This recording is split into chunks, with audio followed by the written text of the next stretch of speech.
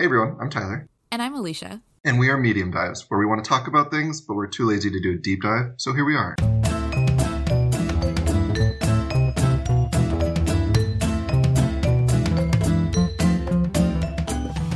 We do have a couple things to correct. For me, I found out a few days after we recorded that I mispronounced aphid. I was saying aphid. Happens to the best of us. Over and over again. Yeah, and it's consistently. Yeah. So that's my little correction, and I believe that Tyler has one as well. I also have a correction. My sincerest apologies to anyone who had to listen to me say disheveled members of Disney employees. I meant to say disgruntled. And that's what happened. So it is what it is, and I apologize. You're getting our authentic selves, okay? Exactly. Yeah. My authentic, stupid self, which is a rare, no, not a rare form. It's a common form. It happens on the daily. I love Anywho. it. Also, I don't know why I feel the need to share this, but Tyler and I found out today that we have the same exact neck pain issues. Alicia, you need to get out of my head and body. It's wild. Like, identical. We have the same sleeping habits. Like, I have a specific, not ritual, but like habit that I need to follow in order to fall asleep. And Alicia, to a T, follows it. And it just blew my mind. Yeah, like we both need to carefully adjust our position so that we can fall asleep before we're in a position long enough for our neck to hurt. To be in pain, yeah. Insane. Wild. And that's more proof why we are the same person. Yeah, just had to share that we are the same, apparently. So for today's episode, I am going to share with you something that has completely ruined my life. Phenomenal. I can't wait. Okay, you know how there are certain things that you learn in life that just like stick with you and you think about them all the time in various situations, keep you up at night? It just is a pervasive thing. Yes. Okay, so like in college, I took a memory class and I learned that just because you are confident in a memory, that it is just not accurate. Memory is incredibly malleable. Yeah. And like I knew that, but I always assumed that like if you were sure that you remembered something correctly, that it means it's accurate. Yeah. But it's I'm just not. a pretty girl. I believe in this fully. How could it not be true? Yes. Honestly, I got to a point where I'm like, well, I kind of have to live my life just believing in my own memory anyway, because like girl, what else could I do? And actually, funnily enough, my memory of that fact was a little distorted. Amazing. And it's actually better than I had in my brain. So I'm glad I did all this research again. And also, if you are misremembering an event, I don't care. 2024 is the year of women's wrongs. I fully support women's wrongs consistently. And so if you're lying to someone straight up and you believe it to be true, you keep lying to them. Thank you. And you know what? It's not a lie if you truly believe it in your heart. 100%, right? Ignorance is bliss and we live in our own realities. Yes. Okay, but so basically, I was remembering how little confidence relates to the accuracy of a memory. Absolutely. But that's like primarily focused on flashbulb memories. Fair. And not as much everyday memories.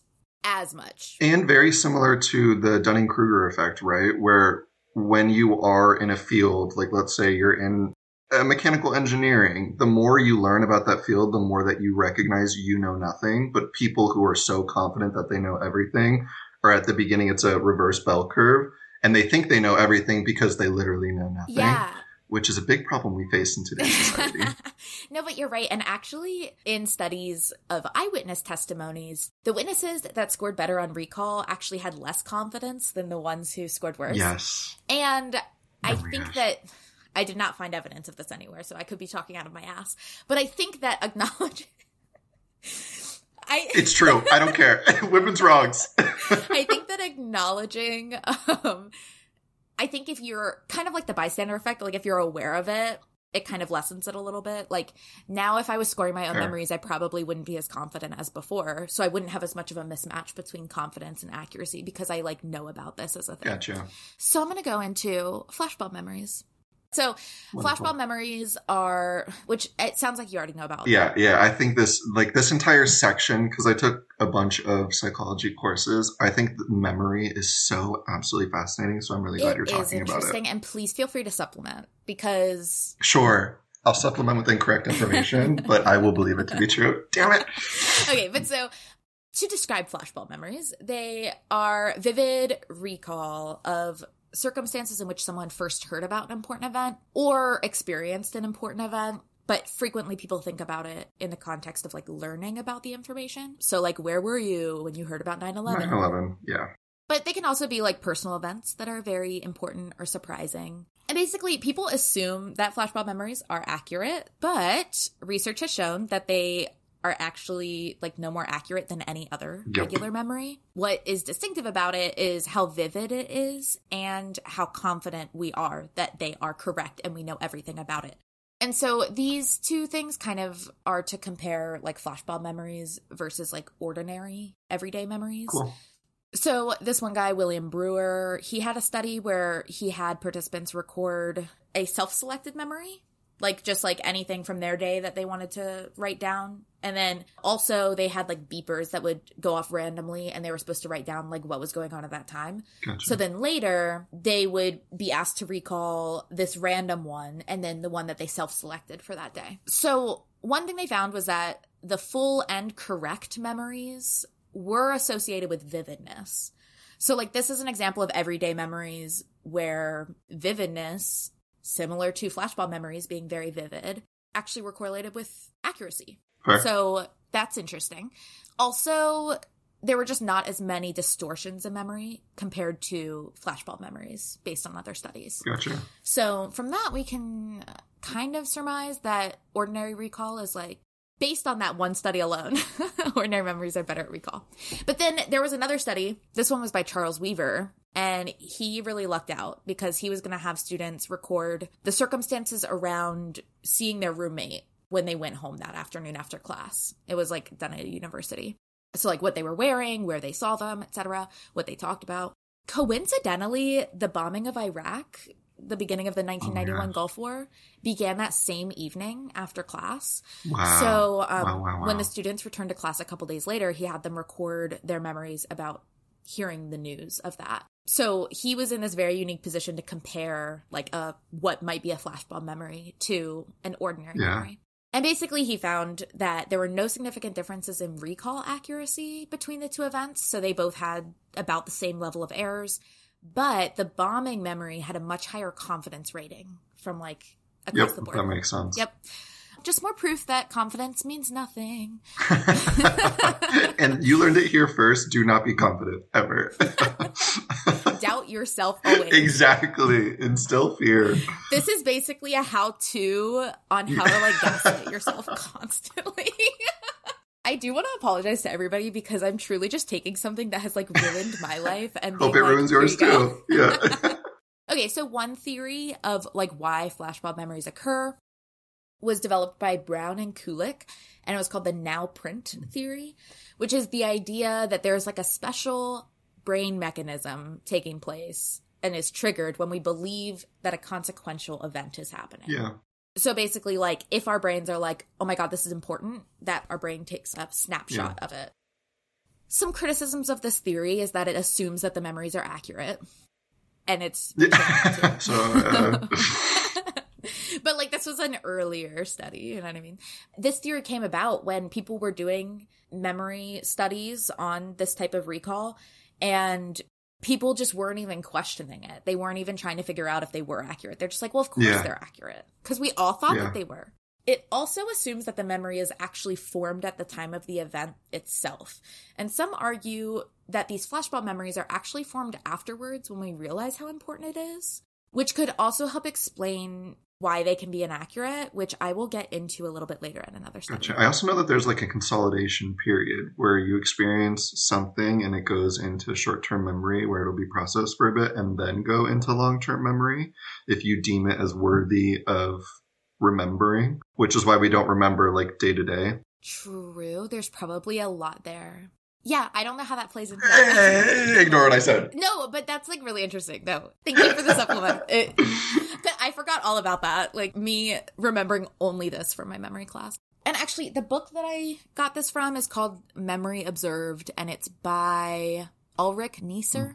Cool name. And Ira E. Hyman Jr. Ooh, I love the name Ulrich and Ira. What a phenomenal duo. Those are good names. They basically selected several studies and then also provided like chapters of commentary and whatever. Gotcha. Okay. So, where was I? Neisser. Yes. He theorizes that the construction of the memory isn't a special process, but more so a social phenomenon or phenomena? I think phenomena is used, I don't know. I say either are correct, and I'm sure I'm wrong. I'm Googling. Oh. Is phenomena plural? Phenomena is plural. Okay, that's what I thought. I just didn't want to really whip that one out and be confident. Yeah, because what are we not being confident in 2024, damn it. No confidence. We are being insecure. So Neisser theorizes that the construction of the memory isn't a special process, but more so a social phenomenon in which we try to connect our own personal history to capital H history. Oh, interesting. Which allows for like a narrative recall of our lives. Gotcha. So he's like, maybe it's not snapshots as much as it is like enduring benchmarks, which kind of makes sense to me. Like being able to relate events to a specific time based on stuff like that. Like, I mean, this isn't any way related to a flashbulb memory, but like I know what year Ethan and I started dating because I know it was around when Trump got elected. Yeah, so it's absolutely. like, you know, we all kind of do that. So I think that makes sense. Like we're all kind of trying to align our own experience in with the important world context or whatever. Absolutely. And also recall is strengthened the more, I think in memory it's called nodes, the more nodes that you have connected to something. That's why just like reading something on a piece of paper is not fruitful if you're trying to study it, but rather being like, I read this thing and it reminds me of a chicken. And so now every time I think of it, if I can't remember what it is specifically, I can think of a chicken and it can somehow lead me back to it. Yes. Anyhow, not important. It is important. No, you saying that. You're like, right. I recall learning about that in class. I just don't remember anything else about it. Okay, so then in a 1992 study, there was another flashbulb memory study done by Ulrich Neisser and Nicole Harsh. So for this, and I'm only explaining this because I find the percentages shocking. Okay. And so I want to make it like clear what they are. So to measure accuracy, they measured 5 different attributes of the memory. So location, activity, and the informant of the news were considered major attributes. Okay. And then time of day and what other people were present were minor attributes. Only 7% of participants got a maximum accuracy score. And even then, there were still like minor accuracies, such as like the time of the event. 25% of people were wrong about everything. That is craziness to me, dude. And then 50% scored 2 out of 7 or less, meaning that they were at most correct about one major attribute. That is just wild. And I think you mentioned at the beginning of like eyewitness testimony and how valuable eyewitness testimony can be. Like I remember in my classes learning that obviously memory is incredibly malleable, but even for like flashbulb events where you're like, this definitely happened, that can be subject to be morphed by other people. Like there was one study that we learned about where people were asked to record what happened to them whenever they had a flashbulb memory. And then the examiners introduced new facts in like very casually in conversation. So if someone had a flashbulb memory of being at the circus, they'd be like, oh yeah, when you were at the circus and you saw the red elephant. And then like weeks later, when they asked them to recount that when the red elephant wasn't there to begin with, they incorporated it after the fact. And it's crazy how like eyewitness testimony, especially if they're being like asking leading questions, can be completely subject to change. And someone that is not worthy of going to jail goes to jail. Yeah. Well, and really when it comes down to it, like when I start thinking about it too much, I'm like, I mean, our entire society is built upon our own memories. And like, it's not that 100%. good. It really sends me down like an existential spiral every time I think about it too much. But yes, eyewitness testimony is basically useless, which is concerning. Scary. Obviously. Definitely. Yeah. Okay, so of these people, there was absolutely no significant correlation between confidence that they were correct and actual accuracy. Sick. However, consistency, so them retelling the same version of the memory each time at different visits, was positively correlated with Wow, confidence. interesting. So people who were super confident did tell the same thing every time, but they were just wrong. Yeah. Yeah. And in the study, at the end of it, they tried to like cue them and provide like reminders of the original memory to see if they could retrieve it. Because they wanted to figure out, like, is the original memory just gone now? Like, can they get it back? Yeah, interesting. Well, so when participants were presented with their original account at the end of the study, they expressed surprise, which was expected, but they still insisted that they did not recall the memory that they had recorded. That is crazy, dude. Oh, my Lord. This is like a direct quote, but they kept saying things like, quote, I mean, like I told you, I have no recollection of it at all. Or, quote, I still think it was the other way around. Oh, my God. That is wild to me. Even like seeing it in their own handwriting, they're like, nope, I think that's the way that I remember it. Yeah. So they kind of found that it seems like the original memories were just simply gone and overwritten with the false recollection of it. Some possible explanations of this is that it's simply like a wrong time slice. So recalling an actual event that happened, but misattributing it to the event that they were supposed to recall, which relates a little bit back to kind of like realizing the event is important later. Gotcha. Like maybe you remember talking about it with your parents because you found out later that it was important and you misattribute that to being the first time because it feels more important. Also, the fact that these are reception episodes, so hearing about an event, it doesn't have an innate context like experiencing an event does. Whereas like if the event happened to you, you're like, well, this is what was happening before, and then during you have and those time after. cues. You don't have that same time. Gotcha. Yeah. Also, they found that there was like a TV priority, as they call it. So people seem to recall when they saw the news on the TV over their actual reception of the event. So in this study, the TV coverage of the event was long, extended, and often repeated. And there were a lot of replays of vivid and persistent visual imagery. And so that could be another thing that just kind of like overwrites it because it takes up more space in your brain. Also, they noted that since there's no like necessary script for hearing about disaster news, like we don't all have an expected way to hear about something. Yeah. But a culturally familiar one is seeing the news on television. Interesting. So if someone forgets how they actually heard about it, they might just fill in the blanks. I was going to say, often I remember learning that when we have gaps in our memory, not only do we like create stuff to fill in the gaps that can be 100% untrue, but then as time passes, you forget that you filled in the gap with those memories. So you believe it to be innately true because like that's how you remember it. But over time, it just gets further and further, like that confidence you were talking about. Crazy. Yes. And I'm actually going to talk about that a little bit at the end, but it's basically the concept you just described. Also, they found that there were some people who just like you said, just made stuff up. And so maybe your theory is better than theirs. It is. I'm declaring my stupid opinion is correct. I think it is. I think yours sounds more plausible to me. But they were saying that like people might conflate actual events with imagined events versus like filling in gaps. So like they gave an example of like if someone falsely remembered hearing the news with their parents, maybe it's because when they heard the news, they imagined what it would be like to be with their parents in that moment. Gotcha. And then they ended up remembering that. But that doesn't sound as likely as what you said. Of just like, it's blank and they filled it in. People that do research, utmost respect. I think it is so cool and so fascinating and so important. And the fact that people are looking this up, like these specific, very nuanced questions, amazing. Kudos to all researchers. Y'all are incredible. If I had endless money, I would just do fun little research. Like about anything I find interesting. That would be phenomenal. Oh my God. And that's why, okay, if we get enough listeners to do just a dumb study of like 30 people. Oh my God, amazing. I'm all for it. I just want to draw conclusions with minimal data. I don't care if they're correct or wrong. I want answers. Okay, so then in a 1996 study by Neisser, Winograd, Bergman, et al. Is that how you pronounce et al? Et al. Et al. Et al. Aphids. I love you.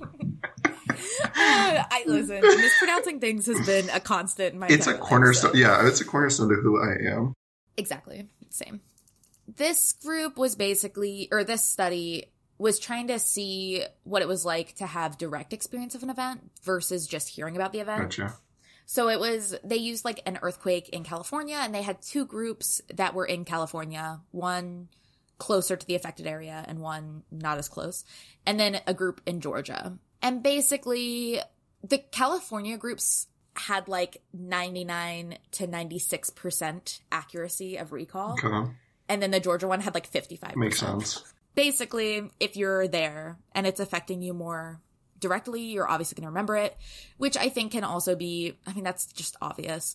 Like, people I know who were in New York when 9/11 happened have clearer memories of it than, of course, like, we do. And yeah, it just makes sense. And one thing I found, I just, like, stuttered. Okay, one thing I found interesting from, okay, I guess I should. Get it, girl. Okay. That's basically all I have on flashbulb memories. But I have some other, like, just miscellaneous memory things that I wanted to talk about. Let's do it. I love it. But basically, yeah, the memories that you think are absolutely correct and that you remember in vivid detail are no more likely to be correct than, like, any other memory you have. So you're welcome, Craziness, people. yeah. Hope that ruins your day. Yep. Hope it ruins your entire fucking life. But one thing I found interesting from this class I took in college, there was one article called Misinformation and Its Correction, Continued Influence in Successful Debiasing. It's by Stephen Lewandowski, another Ulrich Ecker, wonderful. Colleen Seifert, and Norbert Schwarz, and John Cook. And there's a lot to this article. I find the whole misinformation thing so fascinating. And this article is really focused on trying to solve the problem of, like, correcting misinformation, Beautiful. which is so relevant in our times. So important. But one thing that they talked about is that basically our minds want a good story. And if there are gaps, we're going to fill them in with things that make sense. Gotcha. And then once a coherent story in our brain has actually been formed, it is very, very hard to change it. Oh, interesting. So I'll quote this part. Within the story, each element is supported by the fit of other elements, and any alteration of an element may be made implausible by the downstream inconsistencies it would cause. So that's kind of why trying to fix it sometimes doesn't work, because if you fill it in with an element that makes sense to you, and then a correction is given out about that misinformation, it was part of the story you created in your head to understand what was happening. Confirmation bias. We're all looking for things to confirm what we believe in. Mm-hmm. Exactly. This is about how retractions and corrections often don't fix misinformation. Quote, one explanation for the continued influence effect assumes that people build mental models of unfolding events. So in this view, factor A led to factor B, and factor B in conjunction with factor C caused outcome X to happen. If a retraction invalidates a central piece of information, people will be left with a gap in their model of the event and an event representation that just doesn't make sense unless they maintain the false assertion. So I guess basically what I already said. But so that little piece about how, like, we fill in the gaps and it's hard to undo that is super interesting to me. There could be a whole conversation on misinformation, but truly, maybe that's a topic for another time. Yeah, exactly. I just wanted to share that bit because I always found it so interesting. One last thing about memory. Go. And this is unrelated to everything we've talked about. A little. The whole idea of how stress and or trauma affects memory. Oh my God. And because, you know, there's a lot of, like, well, sometimes it can increase it and sometimes it can, like, make memory worse. And it can make different parts of the memory more extreme and some not. And I had done a quick Google search one time because I dated an asshole in high school and was just having, like, constant panic attacks. It was a rough time. And I was like, you know, I can remember, like, the really, really mean things he said to me. Like, I remember little snippets. But there is so much about that whole relationship that I just don't have any memory of whatsoever. But so I was looking up, like, okay, I was trying to figure out, like, why don't I have a memory of that? And I'm like, well, maybe it would make sense to me because, like, in the middle of an anxiety attack, I mean, I don't know if you have anxiety, but babe, Can I call you the pop black? Yeah, I do. Okay. Yeah. So you know when you're, like, in an anxiety episode and it's just like your brain kind of turns to mush. Yes. I was like, well, maybe it just, like, doesn't encode the memory. Also, when I learned that blackouts from being drunk is not that the drinking didn't cause you to forget it. The drinking made it so that you didn't form memories. Yeah. That's like your body naturally shutting down. Not naturally, shutting down because it's like, oh, we're gonna die. Like, we're straight up gonna die. Yeah, yeah. Actually, my friend has a very vivid memory of me telling her about a time. and I have absolutely no memory of ever saying this to her, but she said I came to school one day. I was apparently just like the most casual, being like, yeah, he once told me that, quote, if it wasn't illegal or immoral to do so, I would fucking kill you. You're like, oh yeah, so like the weather is like 64 degrees outside and he would say that he killed me if he could. And just like dropping that atomic bomb. Oh my. Also the other day, Ethan was like talking about like, doesn't everyone get death threats at some point on the internet? And I'm like, no. Hey like, brother, what? Yeah. Hey, what? What did you just say? He told me that like, he's like, no, people just like threaten to kill you on Reddit all the time in the comments. And I'm like, okay. Oh, sick, dude. Yeah. Hey, how are you doing? I hope you die. Yeah. I was like, no, I didn't. I was on like cute, like pale goth Tumblr, so I didn't have that. I was like, I've never received a death threat. And then I paused for a second. I'm like, wait, that's not true. I received an actual death threat. Like from a real ex. Yeah. Like a legitimate one. Yeah.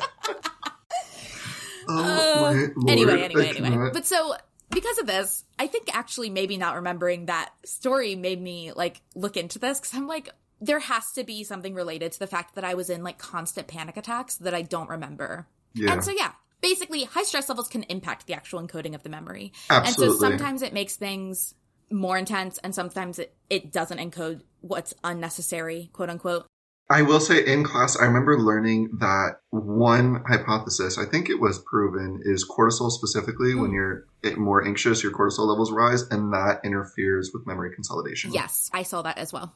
Okay, your turn. So today I have two. I think they're a little bit on the shorter side. But for our avid listeners, our day one supporters, if you will, some may remember in our last episode, and others may call that our first episode, that I am really... A common theme in my life is trying to put myself in the shoes of others so that I can understand other people's perspectives, especially individuals different from myself. I think that's incredibly important, especially in medicine, to be able to recognize the times that certain groups of individuals were discredited or discounted and not receiving the treatment that they deserve and just treatment, whatever. But this is going to the fake side of things where I think it's also especially interesting to put myself in the shoes of someone that lived 400 years ago and be like, if I did not have the knowledge I have today, which is very little, how would I perceive something, right? And so like folk tales have always been very fascinating to me of like, how did this originate? And some may believe in Bigfoot or whatever, and fantastic. You believe in what you want to believe in. We're just trying to find any ounce of happiness on this earth, so do it. Yes. But for me, I'm like, oh, Bigfoot, probably not realistic. So I wanted to look into some folktales and see how they originated. I have two today, one that I'm very excited about, and then the boogeyman. Whatever. So I'll start with the boogeyman and finish on a high note. You're like one of us and the fucking boogeyman. Because I was really excited about it. The boogeyman was something that like plagued my childhood. Really? Yeah, I had a fear of dying as a child, which is so morbid. And this is weird to say, and I'm saying it aloud for the public to hear, but I specifically had a fear of dying alone. Like the thought of being in my bedroom. I was like 6 years old, but I was like, if I was with my brother and we both got killed, we're good. Like, I don't know. My brain was twisted and warped, dude.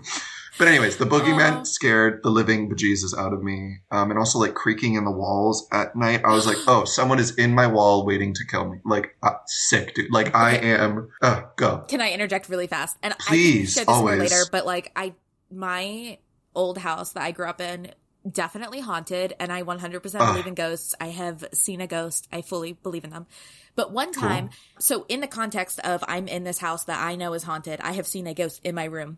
One time I was going to bed and I heard these like scratching noises. Get out right on the now. Wall, like in the closet. Incorrect. And I was like, I cannot live through this. It turns out though, this time it was not a haunting, thank God, because that probably was a demon. Was it a rat? It was squirrels that had lived in our house. God, so dude. My brother and his friend ended up like taking them out. But I'm like, I am so glad that those scratching noises that were there was just an animals. answer Holy also. shit. Like if there was nothing and then Yes. you didn't figure out what it was, I think that's even worse. Like you're just constantly like, Oh my God. okay, there's a child in my walls that is going to come kill me.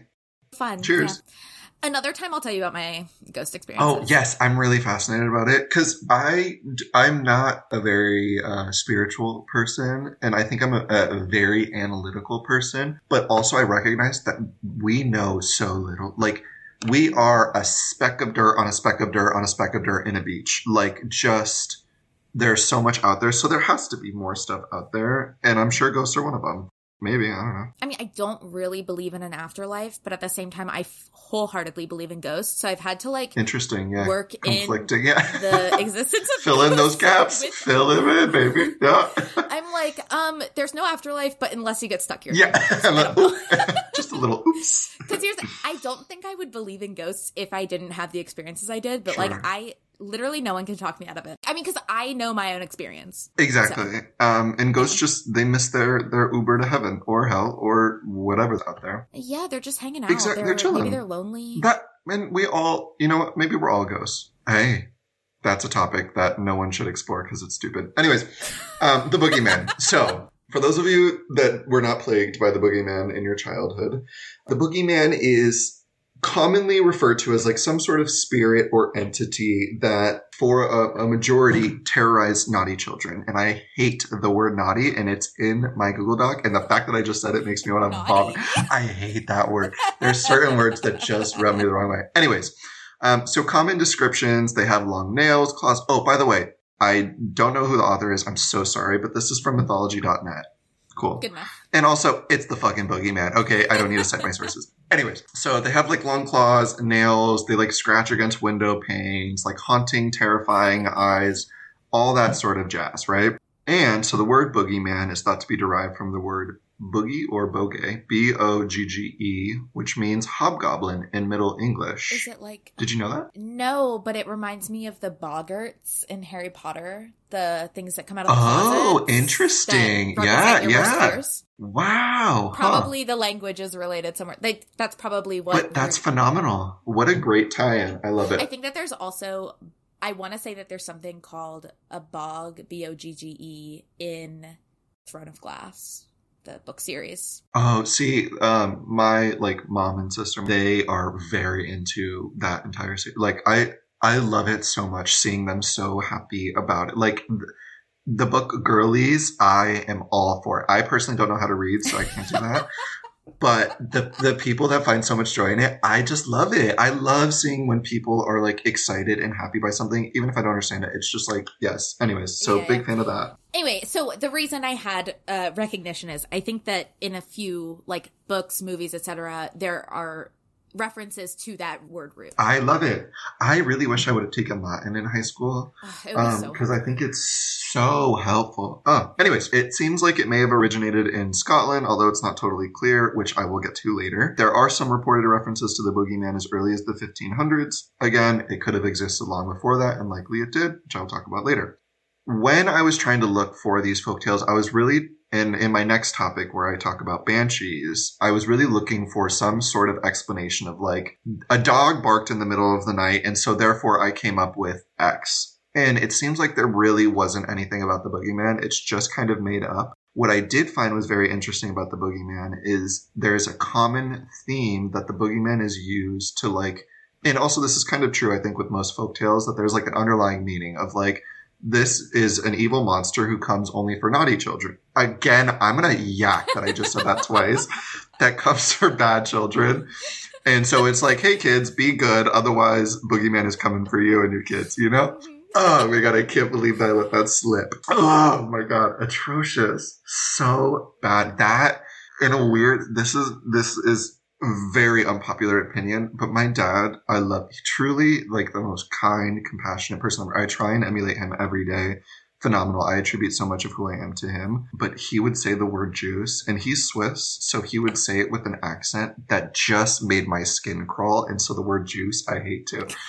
I'm done now. Let's talk about the boogeyman. So anyways, what I found to be really interesting is that many cultures have their own boogeyman. And so either it had to be one originating culture that then shared it to many people, or what I think is more interesting and what I want to believe is true is that all of these cultures originated or created their own folk tales, and they all are united by this common theme of trying to like instill in kids to not be assholes, which I think is so cool. So Other boogeyman's in the Semarang area of central Java, there is the Wiwi Gombel. In many Latin American cultures, there's the sack man or El Hombre del Saco. In Croatia, there is the Baba Roga. And according to Wikipedia, which I counted, and there were 47 different like cultures or regions on the world that had their own sort of boogeyman. And I thought that was really cool, which is why I decided to keep the boogeyman in. Boogeyman, you get a 6 out of 10 for me. But cultures, you get a 10 out of 10 for me. Anyways. Okay. What I'm really excited about is Banshees. Okay. Again, Ready. For our avid listeners, this was inspired because of when Greg and I went to Total Raptor Experience, again, plugging you in Ramona, California. Give me a sponsorship. I don't want a sponsorship. Anyways, they were wonderful. And we went to go see owls, and they had a barn owl that they showed us. And the lady was like, yeah, there's a lot of rumors as to the barn owl being why Banshees were said to be a thing. So, for anyone that is not aware, Banshees, they're typically thought to be a womanly entity type figure that wears all white, and they shriek. And if I was in the 1600s, listen, I need everyone to stop what they're doing right now and Google, or actually YouTube, a barn owl shrieking. It is one of the most like skin crawling, awful noises that you could possibly hear. And if I was in the 1600s and I heard that, you best believe I'm making up something to like rationalize what I found. I have not heard one. Should I go listen to it real quick for context? I think you should. Honestly, let's get a live reaction right now, please, because it is. And then I'm also going to have you Google something else later too. Barn owl screech? Yeah, barn owl screeching, first YouTube video that pops up. Oh, God. Isn't that awful? Isn't that the worst? Like, you best believe I need something to rationalize that. Everyone, please go listen to it. It is. Oh my God. Blood curdling. Like, awful. That's rough. Right? Okay, I'm going to have you look up something else too later on. Okay. Also, sorry, weird tangent. When I was looking up Banshees, I came across like the first 5 to 7 links on Google were links to jewelry stores that were describing Banshees. What? I did not look that deep into it. I actually did not look into it at all. But that may be a topic for another day, like jewelry Banshee crossover. Yeah, what's happening there? Yeah. Maybe the girlies are starting to identify with Banshees. Honestly, and you know what? I'm all for it. I mean, I think we do have many things to scream about, so. On a daily basis, let it out. Let everyone around you know. Okay, so after searching through many jewelry sites, I came across the most reliable website in the world, Britannica.com, not Wikipedia. Love it. A side note about Britannica, I don't know why I believe this to be true, but no information that I'm presented with after this point will make me change my mind. For the longest time, I thought Britannica was just the British version of Wikipedia. They definitely have Wikipedia in the UK. Like, I don't know why I hold this to be true, but I do. Is it an online encyclopedia? I just Googled it. It is an encyclopedia. And it's the British Wikipedia. I don't care. It is. Thank you very much. You heard it here first. Okay, anyways. So Banshees, or Women of the Fairies. Oh, that makes me love them. Not gonna lie. Truly, and I think they're misunderstood, but they just scream a little loud. Yep. This is from independent.ie, I think. I don't know. So anyways, Banshees are supernatural beings in Irish and other Celtic folklore whose mournful keening or wailing screaming at night was believed to foretell the death of a family member of the person who heard the spirit. Also, that was not from independent.ie, that's from Britannica, what I literally was just talking about before this. So that's good. Awesome. And in Ireland, Banshees were believed to warn only families of pure Irish descent. Love that Banshees have nationalist behaviors.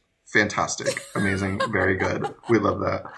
Hey guys, maybe we protect everyone else. Like, scream at someone else that's not Irish. Only the purists. Yeah, only pure Irish. Like down, guys. Yes. Okay, so anyways, as I mentioned at the beginning of this, what started this desire is the barn owl to banshee pipeline. Yes, I want to know about this. So, barn owls, obviously, they do not hoot. They shriek. Again, please go listen to it so that you can join in our pain. Do they not hoot at all? Like, they only screech? They only screech. According to Girly Girl at I believe her. Total Raptor Experience in Ramona, California. And I would trust my life with her. Yes. Yeah, she knows. Exactly. And in addition to the shrieking, barn owls, especially their underside, are all white. So imagine hearing shrieking and then a white puff of whatever crosses. Like, yeah, I'm making something up to explain what I just saw. Otherwise, I'm going to go crazy. Yeah. And lastly, how this kind of all got to tie into like, oh, this is going to be foretelling of a family member dying, is that barn owls tend to favor nesting in like old ruined buildings or decaying areas, whatever. And so you would see something going into an old ruined building where they nest. I'd be like, okay, well, that's an evil person that just told me someone's going to die. Okay. This makes a lot of sense. Right? That's what I'm saying. And that's why I found this so fascinating. And I was really hoping to find more Banshees, if you will, like more instances of like how a folktale came to be. And I couldn't really, like I looked up like the Loch Ness Monster and blah, blah, blah, and nothing really came to be. So I thought that was all really fascinating. I feel like a lot of the folktales are originated from like stories to tell children so they won't go and explore a dangerous area. Right. Yeah. But it's probably hard to like Google for that. Like that what girl, I spent hours Googling and I was like Googling in circles. I was Googling stupid. Like there was no, I just, at one point I gave up. It sounds like something that like you just need to make up. Like next time it comes to you, like that's, because I feel like it's just us theorizing. Like about, exactly. Like, this podcast is not the truth. I don't care. We've never claimed that. Exactly. True. For any police officers listening out there, do not arrest us. Okay. Anyways, Banshee aside, I think owls are fascinating. I think I mentioned this on the last episode. Owls are my partner's favorite animal, and because they are his favorite, they have now become one of my favorites. Second to monkeys. Monkeys, top tier. Top tier. Monkeys are so cute. I love monkeys. I want a monkey. I remember when I was a kid, I saw a video of a monkey making a smoothie for their like father who was a person. And ever since that day, I'm like, I want a monkey that I love and loves me and that wants to make me a smoothie. Yeah, like that sounds wonderful. So precious. But yes, I also, as a rule, I love owls because I just love birds. Fair. Well, I'll say this. As far as like birds of prey, like owls are definitely my favorite because they're like cute. They really are. They're so cute. Have you seen their legs though? Dude, their legs are wild. I think actually Anise was the one that pointed really it out to me initially. Because I like, you see owls and you're like, oh, there's so much body. They are 99% leg. Yeah. Look up owl legs and be surprised. It's again, wild. ruining your day. You're welcome. Yeah. Wild. Okay. Banshee aside, while we're on the topic of owls, this is where I need you to look up something again. I need you to look up a Stygian owl. Stygian owl. And go to images. Look at their eyes. That is the devil. That is the devil. No. If I saw that present day. Dude, that is crazy. And that's not Photoshop. Sorry. For listeners that do not want to Google this, one, how dare you? Their eyes are red. Their eyes are red. Like bloodshot red all around. There is no white whatsoever. Like, and also I found out about this owl through the lady that did the owl tour. She told us like, oh yeah, go look it up. I looked it up. I had nightmares. Ma'am, what are you doing? Like, that is crazy. I think it might be only red at night. I think so. I'm not sure. Some of the pictures in daylight, their eyes are not, well, they look more orange.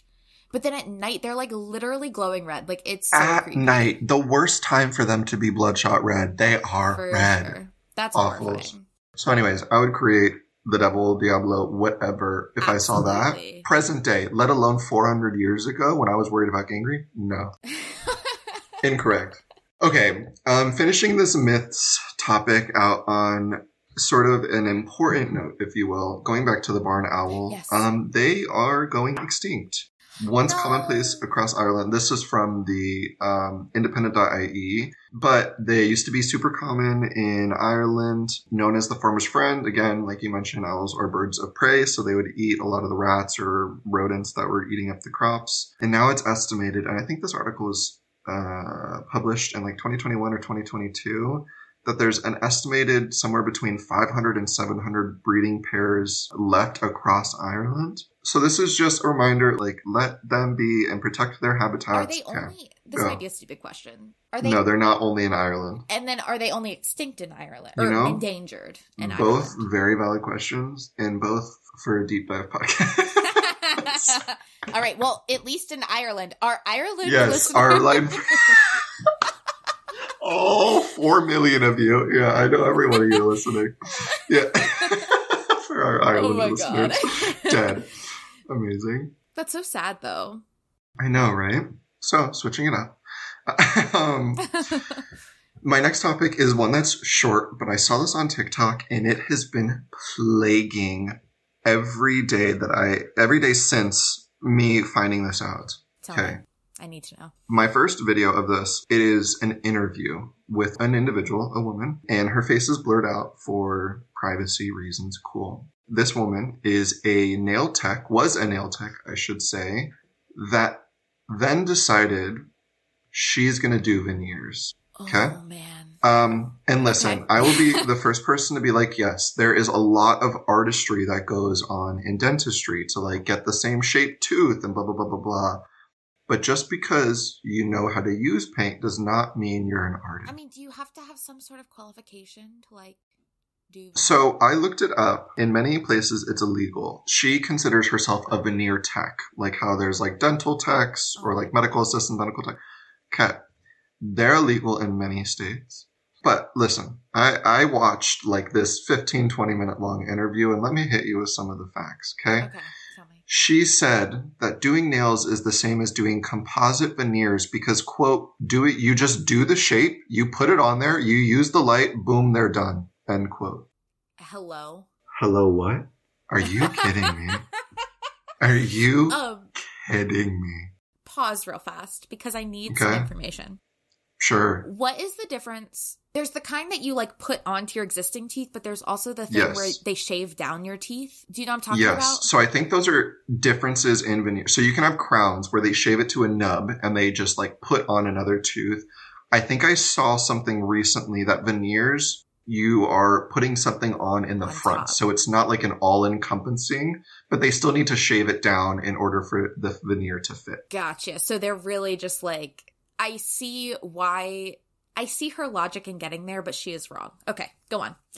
1,000,000% wrong. But I do see the crossover. Like there is a lot of artistry that goes into being a nail tech, and you're working with like, I guess, a similar medium. But you're putting it in someone's mouth. Nails versus someone's health. Like it gets so much worse. Okay.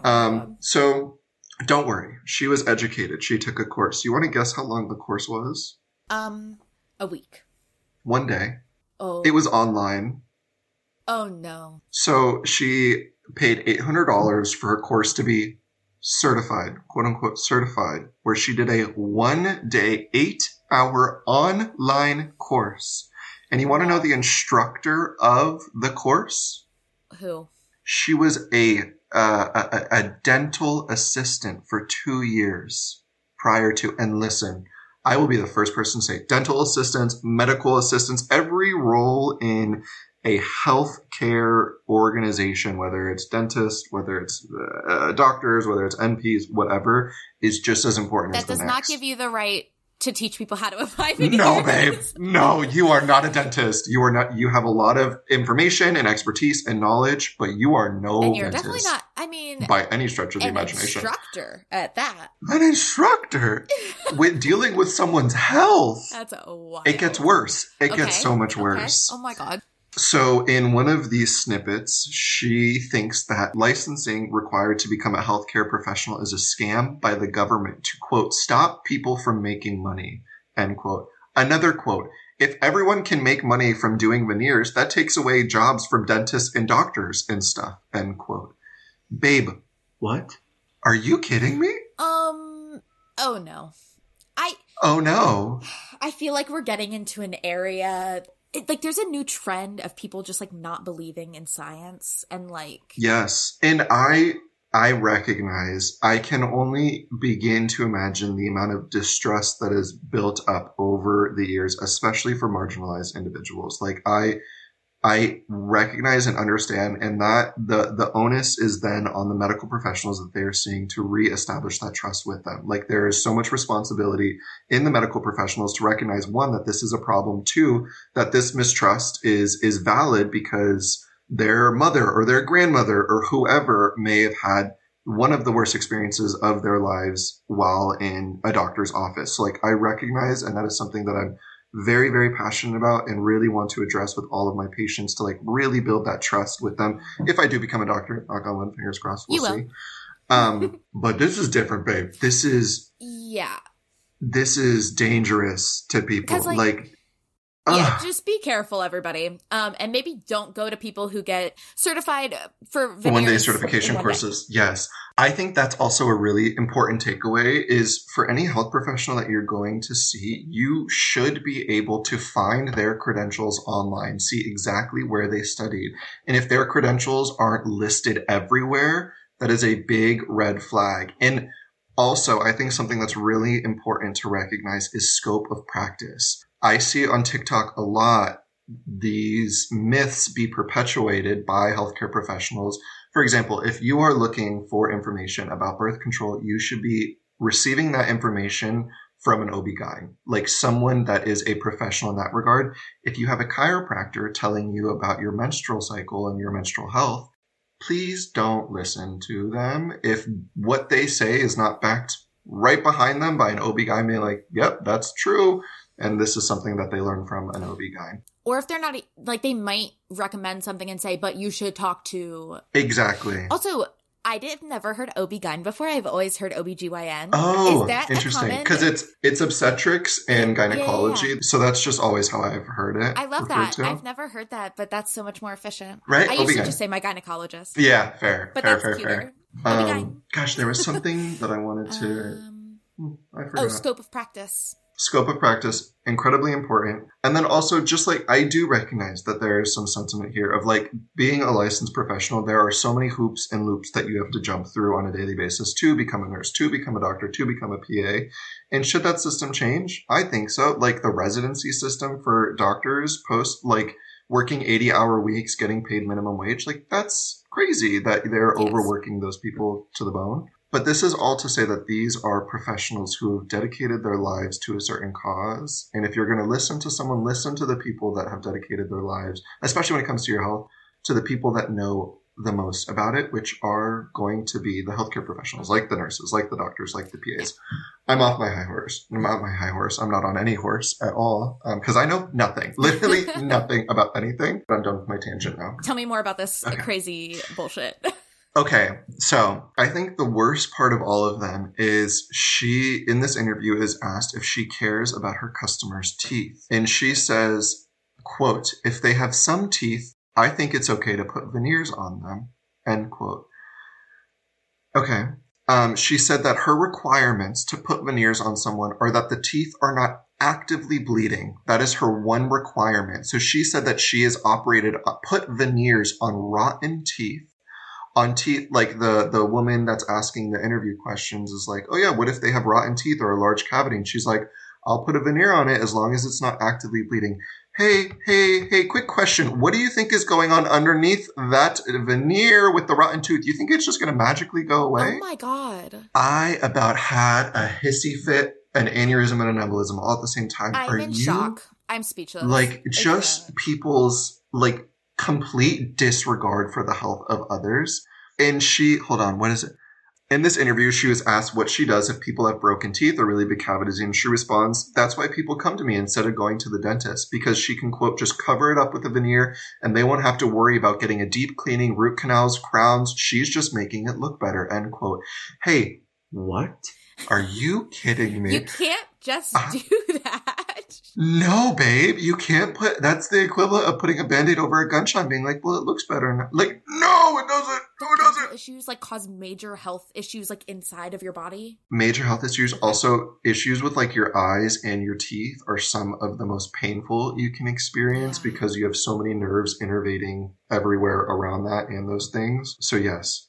Okay, and then the interviewer proceeds to ask this individual, are you worried about anyone suing you? And her answer is, No one can sue her because, quote, they have to sign a paper saying that they know what I'm putting on their teeth and that they want it on their teeth. Hey, babe, medical malpractice, I don't care if you sign a piece of paper, like, you are endangering people's health and safety. And she said that there are hundreds of veneer techs in her state of Georgia, which is very scary. That's really concerning. Right? And I tried to look into it a little bit to see, like, is veneer tech similar to, like, a dental hygienist where they, like, go to an actual school, not a one-day online 8-hour course, but they go to an actual school and receive training, because in that case, if they are trained by professionals, then I see, like, okay, fantastic. Then you have you actually know what you're doing. But just slapping a veneer on top of a rotted tooth leads me to believe, and granted I could be wrong, that she knows nothing about teeth. So that just really rocked my world. That's it. That's all I got. That's incredible. And you made me think about, maybe I'll cover this. There is I don't know why this reminded me of it. Maybe because TikTok. Sure. You know do you know about the Idaho murder case where some guy like stabbed 4 people? In the house, right? And it was the teacher? Yeah. Mm-hmm. It was not the teacher. Oh, it wasn't? No, but there's a TikTok psychic. Stop it right now. Shut it was up. a teacher. Shut up. But I thought they arrested the teacher. Like, his car was out front and yada, yada, yada. Okay. Then you are not thinking of the professor that she accused. She accused a woman professor. No. Oh, yeah, no, I'm thinking of a man. They did arrest somebody, but he's not a professor. Oh. He's just some dude. Brian Koberger or whatever. Yeah, I thought he was either like I think he went to the school or something like that. Went to the school? Yeah. Okay, gotcha. Or he was like a TA or something? Something like that. Gotcha. Okay. But I don't necessarily want to cover... Well, first of all, the case is still ongoing. Like, they haven't gone to trial yet.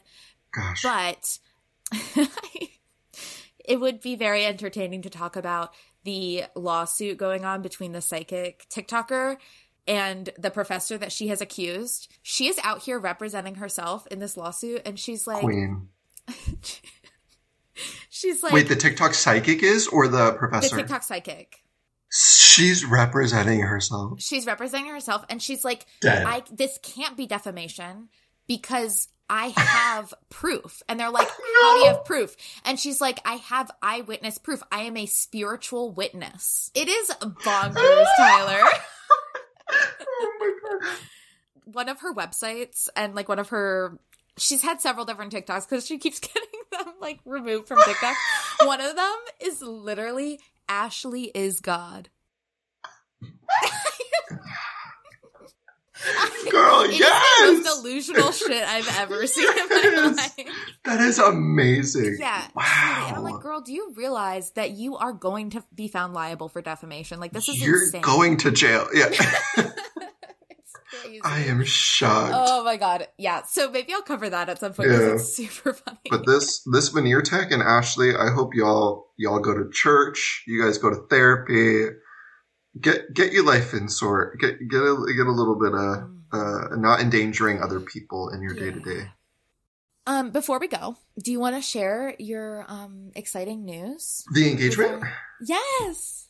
I got engaged. He got engaged. I am the luckiest man alive. I really found the best partner, and I am so very fortunate. I've learned so much from him in terms of a relationship. And I just love him with everything I got. So special. Very excited. He proposed in Japan. Thank you. It was wonderful. So romantic. Really romantic. Beautiful, beautiful area he did it in. It truly was just like the perfect trip, and I love him. And like, truly the best person I've ever, like, we can do anything and nothing. And regardless of what we do, it is amazing. I'm going to stop. I'm going to shut the fuck up and stop gushing. Yeah, you're embarrassing yourself. Yeah, gross. Take that off the internet. I'm just kidding. Yeah. Love is beautiful. It really is. I love when people love. It really is just such a phenomenal thing. For the record, actually, Ethan recommended that eventually we tell people whose names we're talking about. Ethan is my husband. Oh, yes. Greg is my fiance.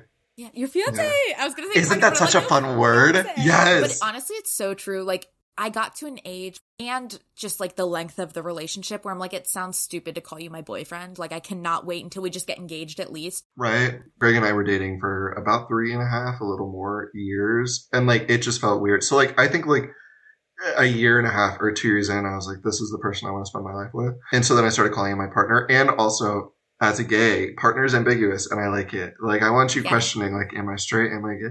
Oh, you can probably tell that I'm gay, but besides the point. I started using partner after a certain point because I'm like, boyfriend sounds stupid. But sounds like everything is happening for you. You are getting everything you want out of life. It's amazing. I'm very honored. So happy for you. Thank you. Okay, we should go. It's been like 3 Wrap it hours. up. Yeah, it really has been. Yeah. But it's fantastic. I know. I love you very much. I love you too. I hope you have a wonderful rest of your day. You too. And I'll talk to you soon. Bye. Bye.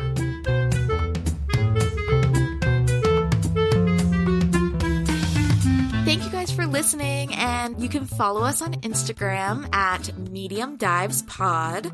If you like the show, send it to your friends. Thanks. Bye.